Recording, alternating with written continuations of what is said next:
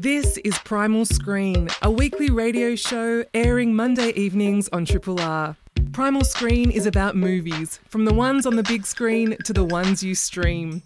Hope you enjoy the podcast version and feel free to get in touch via the Primal Screen Facebook page or the Triple R website.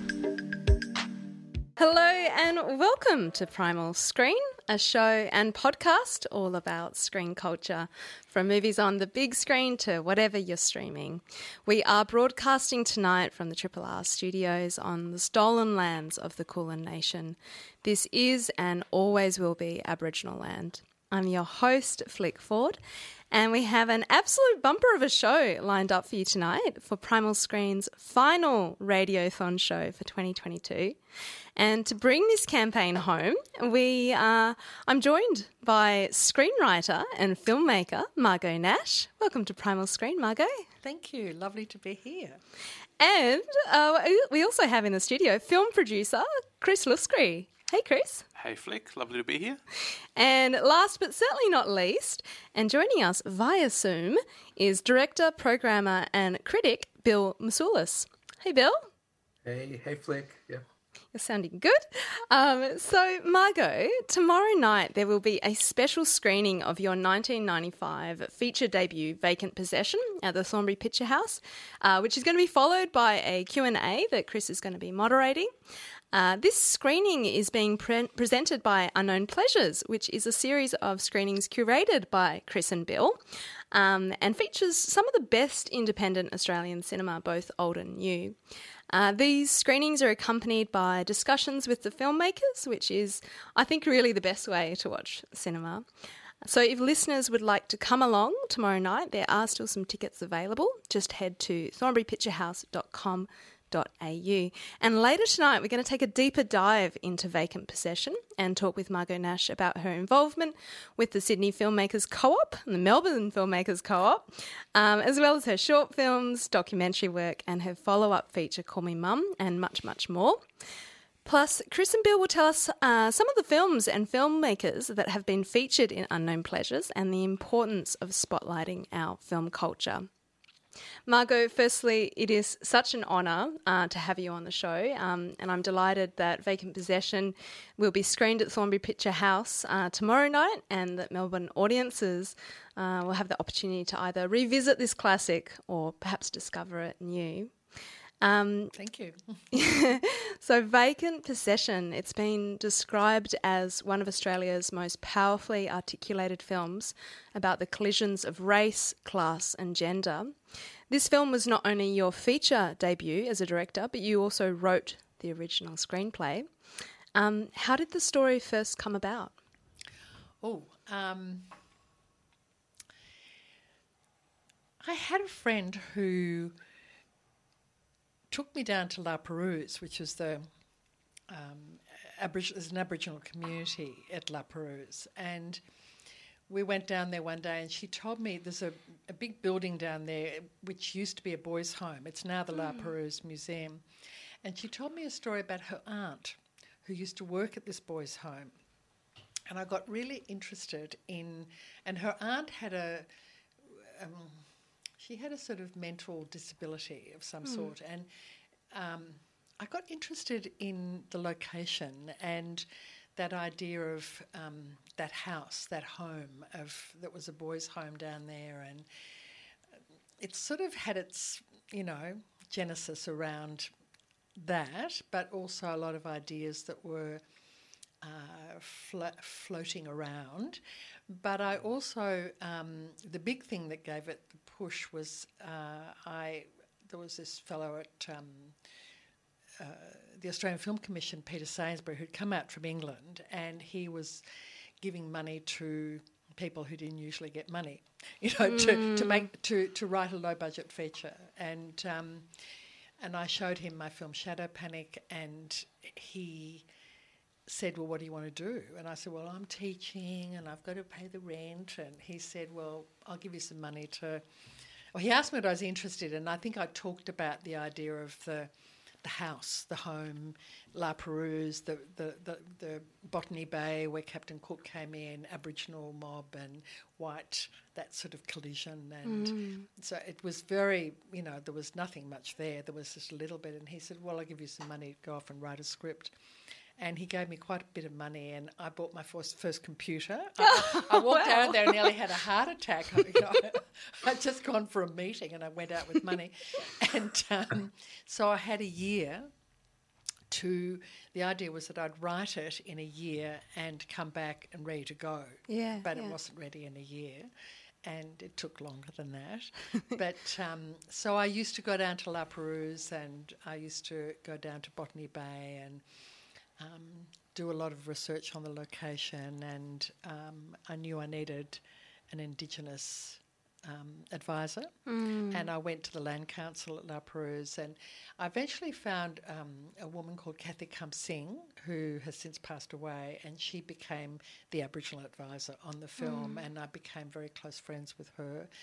And she stayed with the film all the way through the writing and the shoot too. So it took quite a long time to develop the ideas, and there were so many different ideas and strands of things that I was interested to play with. And I was thinking about today and thinking how I was very inspired by a beautiful book by Gaston Bachelard called The Poetics of Space. And in that book he talks about the house as a sort of like a container for memories and for an imaginative space, and the cellar was like the unconscious, and the attic, the roof was like the ego, and and I started to develop this idea about a little house that is the contested space, I suppose, between black and white, and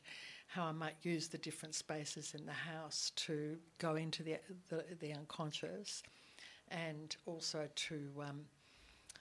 to explore sort of difficult ideas cinematically and poetically. Yeah. And I love that you touch upon, I suppose, there's so much going on in the film, but to bring it down to something quite simple, which is the selling of a house, or the possible selling of a house, and a daughter returning to her family home. There's moments in the film that, and the cinematography is exceptional in Vacant Possession, I have to say. Really got taken away with that. But there are, it seems almost dreamlike sequences with the decision to kind of go for this sometimes aerial angle, and even the fabrics that the main character is wearing, these kind of silk, lots of silk nightgowns and things like that, and it really does evoke that kind of dreamlike sense to it, and maybe even nightmare in some scenes when we have this idea of it, maybe the ghosts of the past really coming up throughout it. It's really interesting to hear about all the consultation work that occurred both prior to filming and also during the filming itself, because I think there's a real tendency to avoid. It's really difficult sometimes to approach something, particularly when you're a white filmmaker. Yes. To be talking about Aboriginal rights, Aboriginal politics. I think the way that Vacant Possession approaches it is really masterful. I actually love a lot of, I forgot the niece's name. Millie. Millie. She's such a fantastic character and feels so real on screen. She gets perhaps the most comedic lines, but her lines are also very political. And it's lovely to couple those together, I think, those two different energies. Because it adds a lightness, and really the kind of earnestness really comes from Tessa herself, and kind of that process of grieving and what that brings up. So there is so much to unpack within this film. I'm not sure how. I don't want to give too much away for audiences who haven't yet seen Vacant Possession, and I'm sure in your Q&A tomorrow you'll be able to unpack a lot more of it. I did want to I do think that listeners may be slightly more tongue-tied, might be slightly more familiar with your experimental short, We Aim to Please. And we were chatting off air about Myth, and of course your short did play there. But it was actually first distributed by the Melbourne Filmmakers Cooperative, and I understand you were a part of the Sydney Filmmakers Cooperative. Yes. There was a fantastic photo actually that Bill shared from your time with the cooperative. I'm not sure if it was the Sydney or Melbourne one. Bill, do you remember when that photo was taken? Recently I shared 3 photos. One was actually from the Melbourne Anarchist bookstore that Margot was part of. It was the free store, Bill. It wasn't a bookstore. It was the Anarchist It was a free store. Store. It was like a second-hand op shop, but it was the free store. So you can't steal from the free store.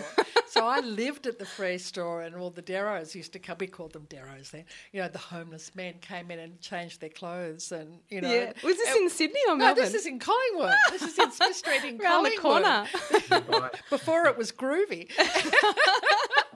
I just loved it. I thought it was such a fantastic photo of you. And I don't think, Bill, you mentioned this in your post, but you're a very young woman who's surrounded by men. And I know that this was touched upon recently with the documentary Senses of Cinema. And I did think a lot about that kind of the dominance of, maybe similar politics, but just the fact that you're a female filmmaker and you release this wonderful experimental short, We Aim to Please, caused quite a stir, I imagine.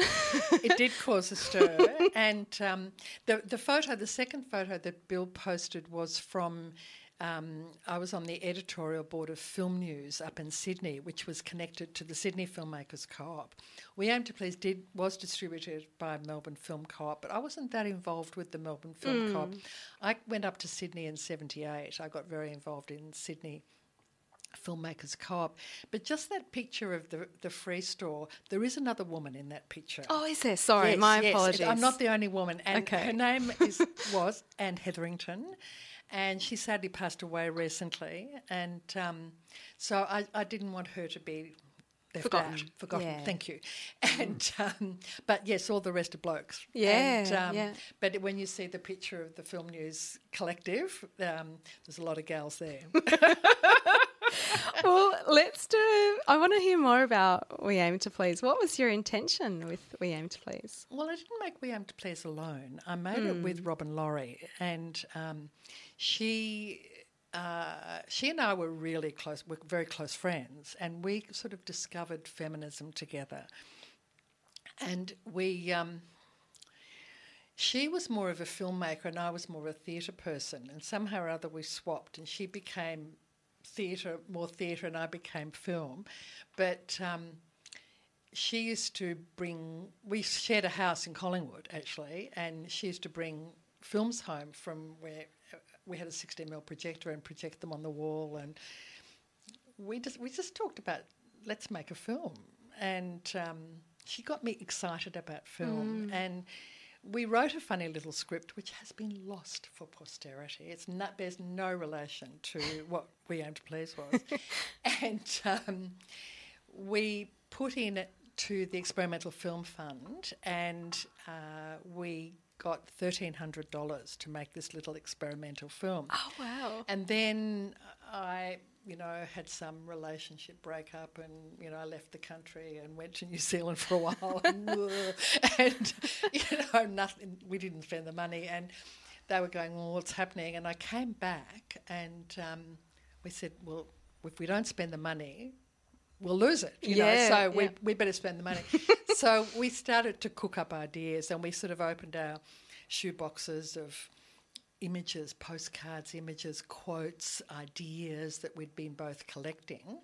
And I was very interested I was working as a camera assistant at that point. I wanted to work in film. I was out of theatre. I wanted to get into film. And John Hughes had given me a gig as a job as the assistant camera on his documentary film Menace, which was about Menzies and the attack on the Communist Party. And so I was in charge of the camera, and so I'd ring Robin up and say, "I've got the camera overnight," or I've got the camera this weekend," and she'd come over, or I'd go over to her. I was living up in Cardigan Street, Faraday Street corner, just near the Bug House, and she was living at the Pram Factory, and so we shot half of it at the house at Cardigan Street, and half of it at the Pram Factory, at her funny little bedroom that was off the back patio, and we'd just say, "Well, let's do this bit." And we go, "Okay." And she goaded me on, She's a great comedic talent, and she's wild. And so I went, "Oh, okay." And I can't blame her for all of it. But anyway, so we had a lot of fun, and we got short ends. We got, the money sort of went on film stock and, post-production really. And I edited it on a hand winder in my bedroom in that flat that I lived in Cardigan Street, across the bench, not even running at speed, with all these different soundtracks. I'm winding it through and cutting it. It was cut. And then I'd go, I remember I used to hire John Ruane's flatbed, sort of Steenbeck 4-plate flatbed occasionally, and put everything through at speed and mark it up with a Chinograph, and then I'd go back, then I'd cut it all together, and it was so funky the way we did it. And so that I got the film bug, I suppose, in doing that, and finding that, and I could put something together that worked and play with image and sound, and Robin would come in, of course, and look at things, and we'd talk, and I'd change things and all of that. So it was, and the first screening that before we screened it, we tried to do the sound mix, and there was so many splices in the work print it wouldn't go through the projector. So it was probably quite good that we had to mix it blind, because there's really naughty bits in it. So we had to mix it blind because it wouldn't go through the projector. And then the first screening we had was at the Pram Factory, and everybody came. Was I living at the Pram then? I'm not sure. No, I don't think so. And I remember someone shouted at the screen, this sort of bloke who'd come down from the pub, kind of, got really angry. Challenged by it, maybe. Challenged by it, that's right. So then it had a really interesting little life, really, and it keeps going on and on and on. Somebody took it overseas, and she was going up, Marsha Bennett. She took a whole lot of films to France, and it won a prize in France. Well, it has that real kind of French, would it be French New Wave look to it as well? Well, we're a bit inspired by Godard, to say the least. Yeah. The breaking of the fourth wall came from Godard, absolutely. And so yes, it turned me into a filmmaker, really. Oh, well, I'm very glad it did. And for listeners who are just tuned in, I am speaking with Margot Nash, who is the director of Vacant Possession, which is going to be screening tomorrow night. Margot, aside from these wonderful shorts, one of the standouts in your career for me has been your personal essay documentary, The Silences, and we're chatting a bit off air because I've actually wrote about your film for Senses of Cinema.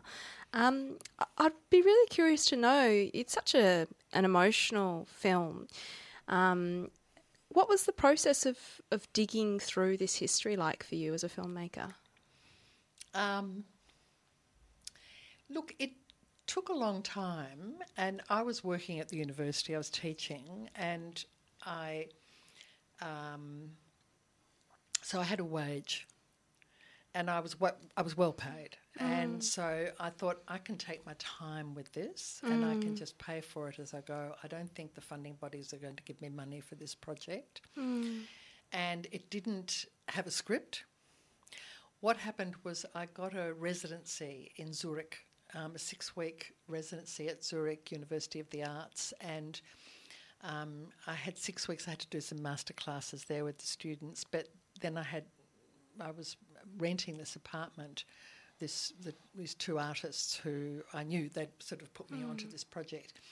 And so I was in this 6 weeks in this apartment in Zurich, and when I went, I took everything that I thought I might need.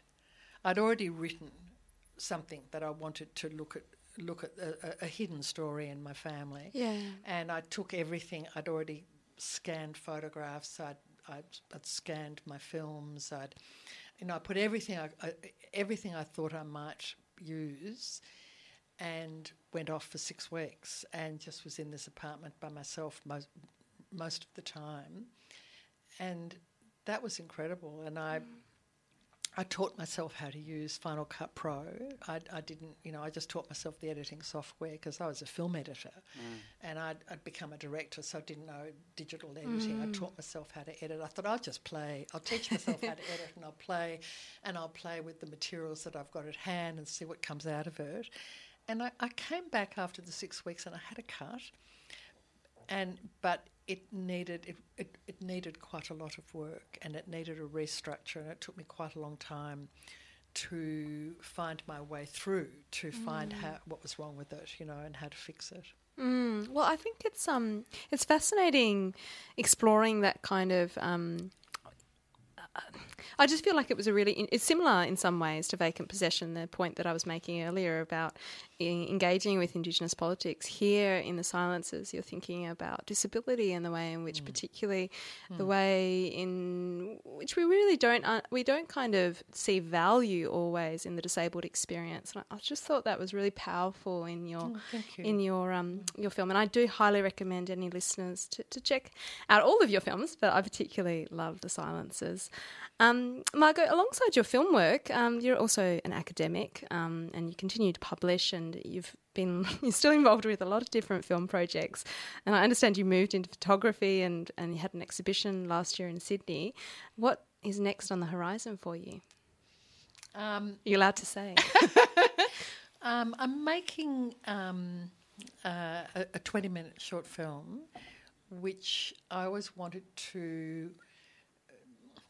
We aim to please. Then I made a film called Shadow Panic, and I thought I'd like to make a third short film and make it like a little trilogy to link them all together. And that's what so I'm making a short film. It's about 20 minutes, and it's a bricolage again. It's just I've just been a bowerbird and gone back into all my films and whatever I can find. And it's called Undercurrents, and it's about power, and it's about the world we live in at the moment, I suppose. So I won't talk too much about it because it's still a bit fresh. Well, we'll get you back on when it's ready for sure. Margot, it has been such a pleasure speaking with you. For listeners who are interested in seeing Margot's feature debut from 1995, Vacant Possession is going to be on the big screen. It's screening tomorrow night at Thornbury Picture House as part of a special series presented by Unknown Pleasures. For more info and to book your tickets, you can head to thornburypicturehouse.com.au. You're listening to Primal Screen on Triple R with Flick Ford. There are just a few days left of Radiothon, so if you haven't already, please make sure you jump on to rrr.org.au and subscribe before 6 p.m. on Wednesday to be in the running to win a whole heap of awesome prizes and to help keep community radio alive. We are very passionate about celebrating our local film community here on Primal Screen, and so it is an absolute pleasure to be joined in the studio by screenwriter and director Margot Nash, film producer Chris Luscri, and via Zoom, director, programmer and critic Bill Mousoulis. Hey, Bill. Hello. So earlier tonight, I spoke with Margot about her 1995 film Vacant Possession, which is screening at Thornbury Picture House tomorrow night as part of a special series run by Unknown Pleasures. Bill and Chris, you are the team behind Unknown Pleasures. So how did this first start off? I guess it started from me. I spent some time in Greece about 10 years ago.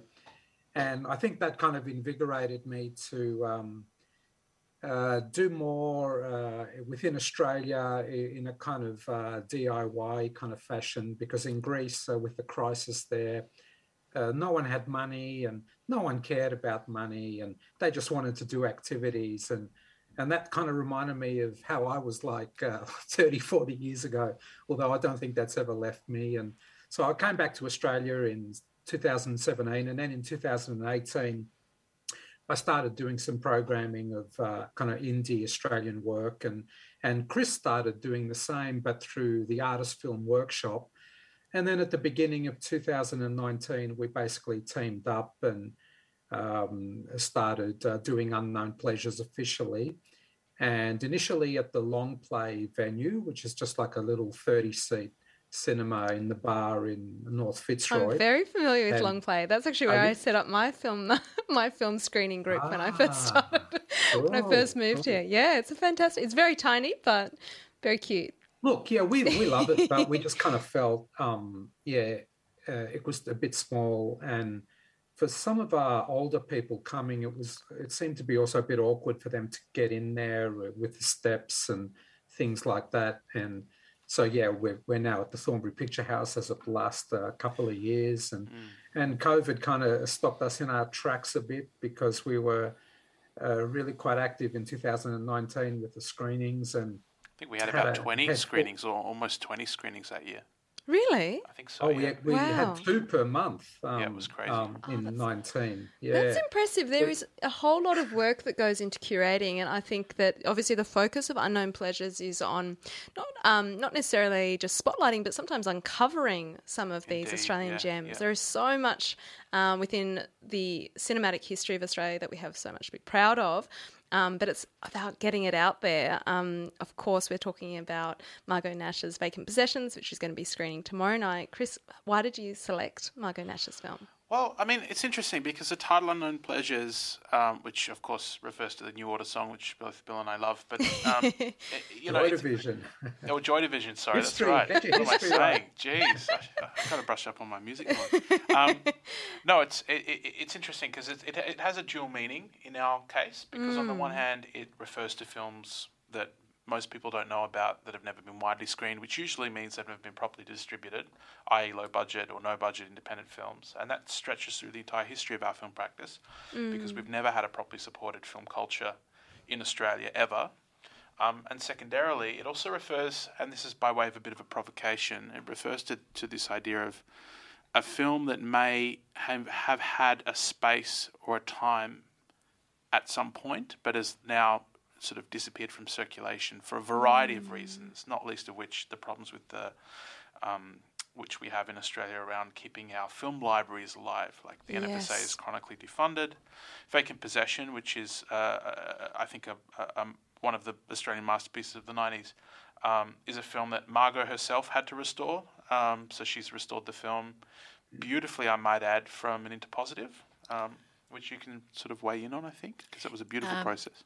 I worked with Ray Argle, who's a filmmaker and a cinematographer, and Ray and I had worked on restoring a short film that I'd worked on with a group of women called Bread and Dripping, and he did such a beautiful job. And he also restored my film Shadow Panic, and the restoration of Vacant Possession.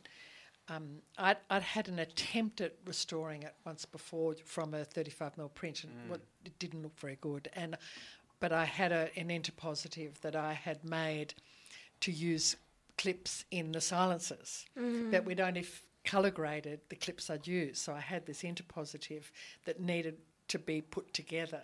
So Ray and I did that, and pulled all the pieces together, and Ray did. I think he's done a fantastic job of restoring it. It looks beautiful.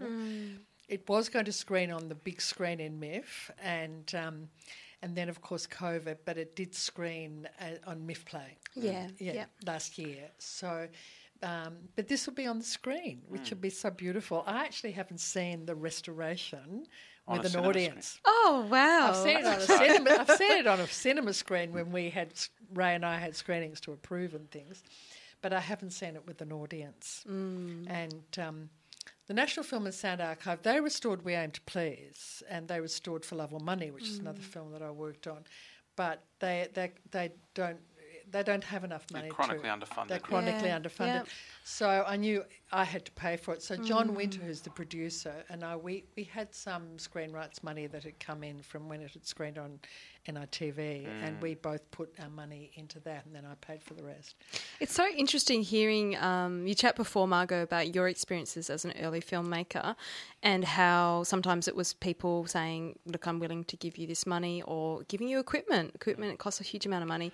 And I think what's really fascinating with chatting with you both, Bill and Chris, is also about creating a space for it and putting value into it. Yeah. Because when we're not getting funding, right?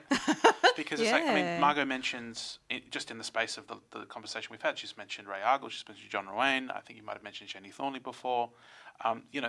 John Hughes, Robin Laurie, of course. The way in which Australian independent filmmakers have tended to work, for the most part, and because there are so many filmmakers that people tend to occupy the independent space more in Australia than they do in maybe some of the other national industries. But what's really fascinating is the sort of communities, somewhat ad hoc communities that get formed around constellations of people. Maybe by necessity. By necessity, but also it's what creates culture. Yeah, Margot was at so many fascinating intersections between the Pram Factory, La Mama Theatre, where we did a screening of We Aim to Please last year, or earlier this year rather, and the Sydney Filmmakers Co-op, the Melbourne Filmmakers Co-op. There are all these constellations of communities around Australia. That Unknown Pleasures is really our attempt, in whatever provisional limited way that we can do it, because of course we don't have any funding to do this, to pay homage and draw a spotlight to that history. So Margot's the perfect filmmaker, and Vacant Possession is the perfect film to do that with, because it also is a great leap forward in if I may say it, in your filmmaking, because it's your first industrial film. And the manner in which you realised that on a pretty substantial budget for the time for the kind of film was just remarkable. Well, I had a fantastic crew. And Dion Beebe, you mentioned the cinematography. Oscar winning. Well, he went on. I sort of picked him almost straight out of film school. He'd done one feature. I thought, right. He's good. And that's the way to do it. Woof, off he went. And, so I was lucky. I had a great crew. You talked about the costumes in Vacant Possession, and that was Clarissa Patterson, and she had a beautiful sort of approach to the transformation of the character, of the main character. I wrote her as a gambler who's kind of come home trying to clean up her act and everything, and she wants to get the inheritance from the house, and she fights with her sister.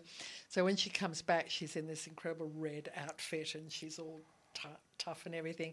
And gradually she ends up in very soft clothes and beigey colours. And that was Clarissa who brought that kind of emotional transformation of the character through costume, which was that was wonderful. And it's so expressive. The whole film has this incredible kind of cinematic language and this rhythm to it that sort of sits, it oscillates between dreamlike, the dreamlike and the irreal and the spectral. And, one of the things that I'm also constantly fascinated by in the film is the way in which there are so many entry and exit points for the viewer. And I think that's testament to the film as a work of personal cinema as well, because you're clearly working through and exploring your own feelings in relation to space and indigeneity and your own heritage and your own positioning as a creative person and as a woman within that story, within that landscape. And it strikes me as particularly exceptional within the context in which the times, because this was pre, the rise of Indigenous filmmaking in the mid to late 90s, of course. Well, that's right. Well, that's interesting because the timing of it, I mean, the funding actually, it was largely due to the funding in the 80s. So that's right, yeah. There was the idea of it, but it didn't, you're right, it didn't come into play really until the early 2000s. And then really... I remember when I was working at the Sydney Filmmakers Co-op, and we had a black film worker, and Madeline McGrady and Jerry Bostock, they were the black film worker, they were the black film unit. And, the desire, the dream was there amongst Aboriginal mob. They wanted to make films, and Tracy Moffat was around the co-op too, and a woman called Lorraine Maffey-Williams, who has since passed away. She's actually in Shadow Panic, and I worked on a film with her. So there was the beginnings of all of that before the Film Commission put structures in place that actually was supported Indigenous talent, and look how that's borne fruit. Now it's the First Nations protocol, which is the best thing Screen Australia's done in over a decade. Amazing. And so many wonderful Indigenous filmmakers. And you know, I was thinking about also in casting the film, it was hard to find Aboriginal actors. There were some around, but to be specific to the little girl, the old lady and everything, now there'd be heaps, you know, you'd have such a choice, but then no. And I ended up casting Kathy Kumsing's mother, Rita, as Auntie Beryl. Oh, she's wonderful. She's so fantastic. I just met her around the kitchen table and she was so great. Yeah. And I think she did a really good job. And so I think that we've witnessed an amazing change in since I made that film. I wouldn't get the money to make that film again. Yeah, well, that's the kind of the fascinating thing, really. And I suppose, like film, screening series like Unknown Pleasures, what you and what Bill and Chris have set up here. So interesting because a few weeks ago I talked about dog milk degustations, and we had FEA Films, which is like a smaller collective. But there's lots of different film screening groups that you're starting to see around. You mentioned before Chris's work in the Artist Film Workshop, which is, that's another way of like bringing people in and creating a sense of community. It's curation, though, there's a tremendous amount of responsibility. And Bill, can you talk a bit to that, the responsibility of what you're hoping, or do you have like an idea of what you want to achieve through the screening?